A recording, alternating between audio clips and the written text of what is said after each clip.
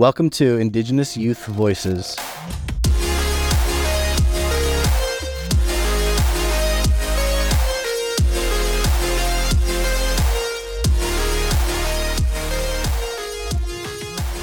So we are on our third and final day of our gathering. What's been your favorite part of these past 3 days?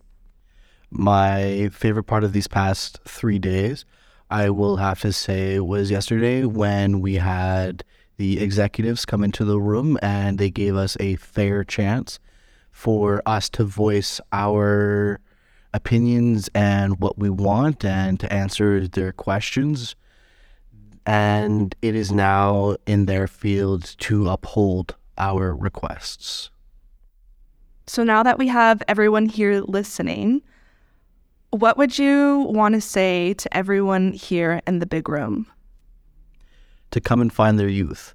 We are pushed off to the side in these little smaller rooms, and we are put in different categories. We're put in different branches. We're in all these different statistics, but rarely do I ever feel that we are, as youth, are treated fairly as the coming of adults that we are. I love that. Give us a seat at the adults table. We've had 3 days at this conference. What moment of the 3 days are you going to be taking home and remembering? I think for me, it's mainly the connections that I've made here with elders, sitting in the room with our graphic recorder and listening to how she turns these stories into art, as well as the connection sitting with other strong, educated, incredible people with just incredible lived experiences, and just taking that home with me to my community and sharing that knowledge. Given the opportunity that you have here to address the room in its entirety, what are the things that you want everyone in here to hear from you?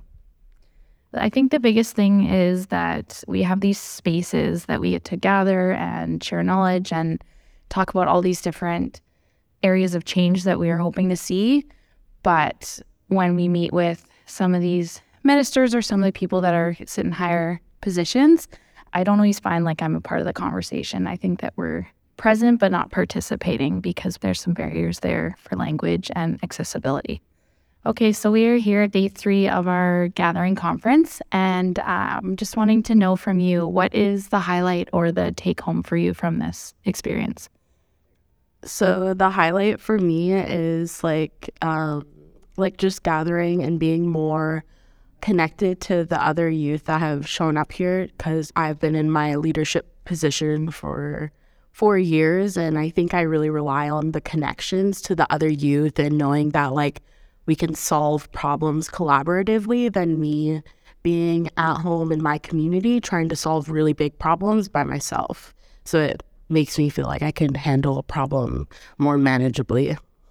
Yeah, I love that. We're all in this together. So those that are listening right now want to hear from you, and what do you have to say? Yesterday, I felt like it's time to put like our youth in the panelists solving problems, because I feel like leadership is doing a lot of time where they're like, oh, how does the youth want to be consulted and like this and that. But I'm like, I'm ready to go to work. Like, let me give my opinions. Like, I'm kind of done just sharing. I want to have more productive conversations and actually talking and not being in this other room and knowing that everybody's talking about those big stuff in there. But I was late to this because I was watching the artist give her presentation of her visual art. So yeah, I want to be in the big room. I want to be a part of those big conversations, put us to work and stop. It's just not productive, and I want to be productive. It's been 3 days at this conference now. What would you say was the moment that you're going to be taking home with you and remembering? I think all the moments that I've shared here with the youth in this room, like we've had such amazing conversations, and I feel like we've been able to create such an amazing space here in this little room, and that's what I'll be taking away. You are given the chance right now to address everyone in what we've been calling the big room. what is something that you would like to say to all of those present right now? I guess I just want to say, listen and actually listen. Take action on the words that we are saying. Our voices are important and we deserve bigger spaces for them to be heard. We always hear that youth are our future. We hear it everywhere. And if youth are our future, you need to treat us like we are. Thank you for listening to Indigenous Youth Voices. See you next time.